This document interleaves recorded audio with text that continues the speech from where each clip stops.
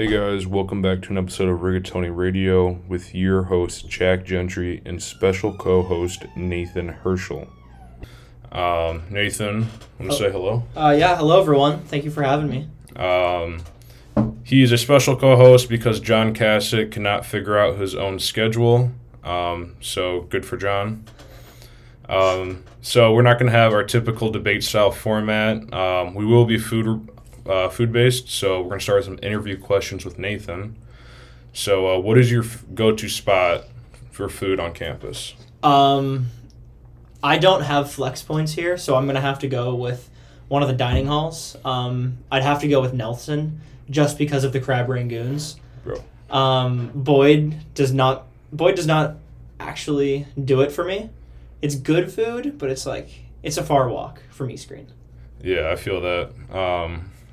Those crab rangoons, I've broken many a diet days on those. Yeah, they'll do it to you. What is your favorite restaurant in the downtown Athens area? Easily Ginger Bowl. It doesn't matter what you get there. Again, with the crab rangoons, always a win. The sushi rolls are some of the best that I have had in the area. It's not an official, Japanese or an Asian house, but Ginger Bowl is very, very good in terms of sushi. You got to get the Scorpion King roll. Their bowls are also really good. But for breakfast, I'd have to go Union Street Diner. Easily some of the best pancakes I've ever had. Have you been to a Hangover Easy yet? I have not. I keep seeing this place is awesome. You've been? Yeah. Okay. Yeah, I definitely recommend USD. And then Bagel Street Deli is famous too, but Bagel Street Deli, they take forever, I feel like, though. You have to get there really, really early, otherwise it fills up on the weekends.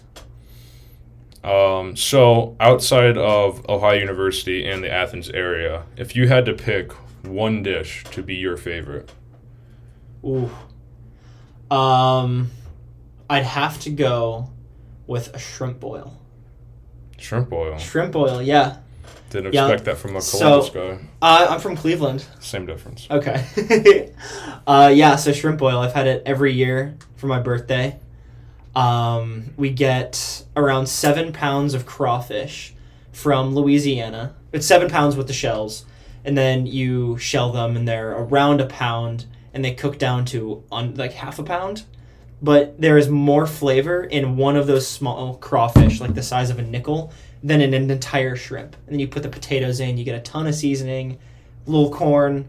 So good. I've had one of those boils once. Yeah. Do you do the shrimp head on? Not head on in the boil. We'll pull them off, and then we'll keep the shells on them. Yeah. Yeah, but the best part is you just make the whole thing, and you're like, okay, ready to eat. You dump it out on a tarp, and everyone just goes.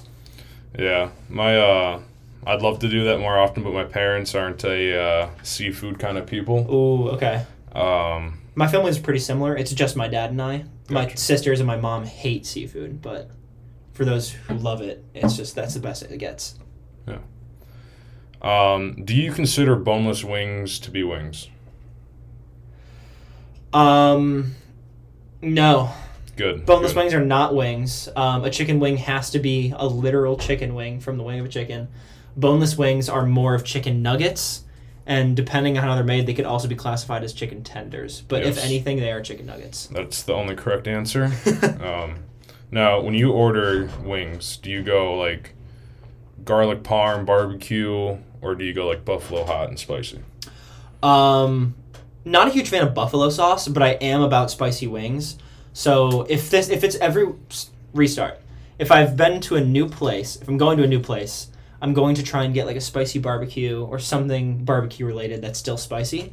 But my favorite wing place is Winking Lizard, which is one of the places up near Cleveland. And they have this one wing called the Thai wing, which is their third spiciest on the list. And you go in, the first bite is always sweet and delicious, and then it gets spicy fast.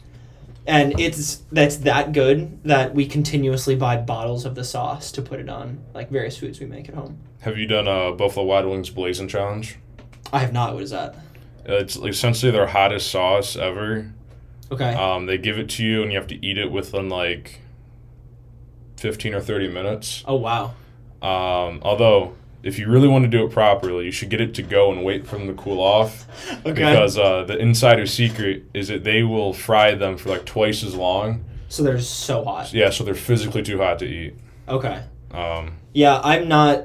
See, I'm good with spice, but I'm not that good with spice. That would probably destroy me. I've had the mango habanero wings from BW Fuse, which are really good until you get onto your like third or fourth wing, Yeah. and then it becomes miserable. yeah. They're no longer mango. It's just habanero at that point. Now, I was doing an interview for a fraternity, Gotcha. and during that interview, they was aware I had a food debate podcast, Mhm. and they had mentioned that there were 3 main food groups: Yes. salad, soups, and sandwiches. Yes. Do you agree with that? In a way, like I agree with the basis that there are main categories for food groups, but I think I disagree with there only being 3. I think there has to be at least, I'm not sure on the exact number, but I believe it's like 6 or 7, because they had it as, a soup is something that is in a container and is covered on like no sides, correct? And then like a sandwich is something that has like it on 2 sides, and then a calzone is completely encased. Wait, was it salad, calzone sandwich? Yes, yeah. Okay, yeah. It's not a soup, it was a Yeah. salad. But that's a big jump from sandwich being like top and bottom than calzone, which is completely encased. I like to think about it as the cubed theory of food, where you have every single side. When you add a side, it's a new food group. So one slice, just like one side is encased. I'm not sure if it's the exact term, but it could be like a pizza, where anything, if it's on one piece of bread or one dish on the bottom, that's a pizza. 2 sides is a sandwich. 3 is a taco. 4 is... Crap, what was 4? 4 is a sushi. 5 is... I can't remember what 5 was, because that's where it's like all sides and then the bottom. But then 6 would be calzone, and then nothing would be a salad. Okay. Yeah. I think having only 3 is just very restricting on the various types of food that you'll come across. I will say he does have an entire website dedicated to it. Yes. That is extensive. I have seen the website. What is it? It's soupsaresalads.com or something. Something like that, but it is Yeah. pages of information and regulations over the food types. Yeah. But going back to the questions, if you could eat a dish from any movie you've seen, what would that dish be? Oh man. I gotta think about that one. Can I come back to that question? Absolutely. Okay, that can be like the final one. I'll say for me, I'm torn between the ratatouille dish from Ratatouille, Ooh, okay. or it's a Disney movie in New Orleans, based in New Orleans. Princess and the Frog. Yeah, the Hush Puppies in the beginning of that. Okay. It's between those 2 for me. Okay. All right, so we'll come back for you on that. Basic food question: do you consider a hot dog to be a sandwich? I mean, for my previous comment, no. If anything, a hot dog is a taco, because it's got 3 sides encased. 3. Wait.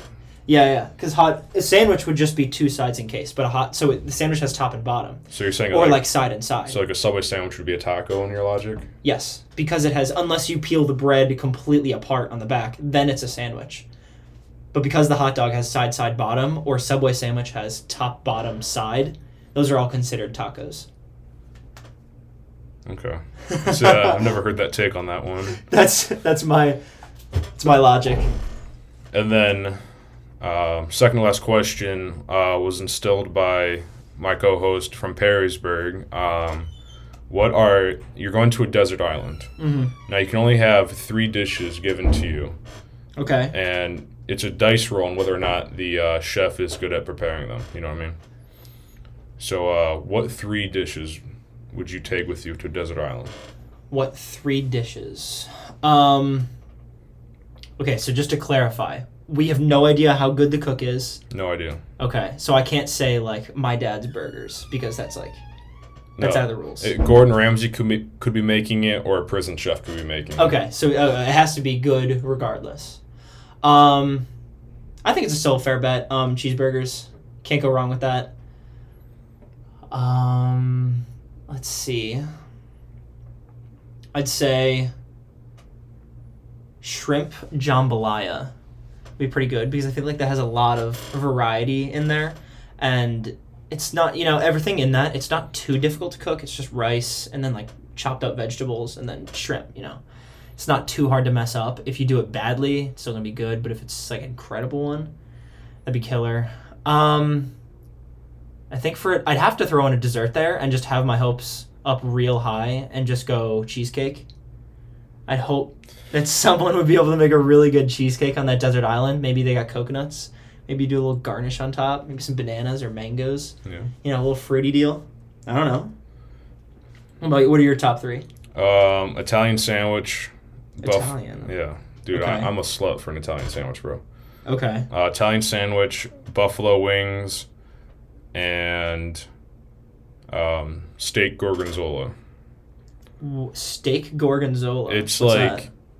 this. It's a kind of like a steak version of chicken Alfredo, but done up real nice. Gotcha. Here's an opinion for you. Water is the only true beverage.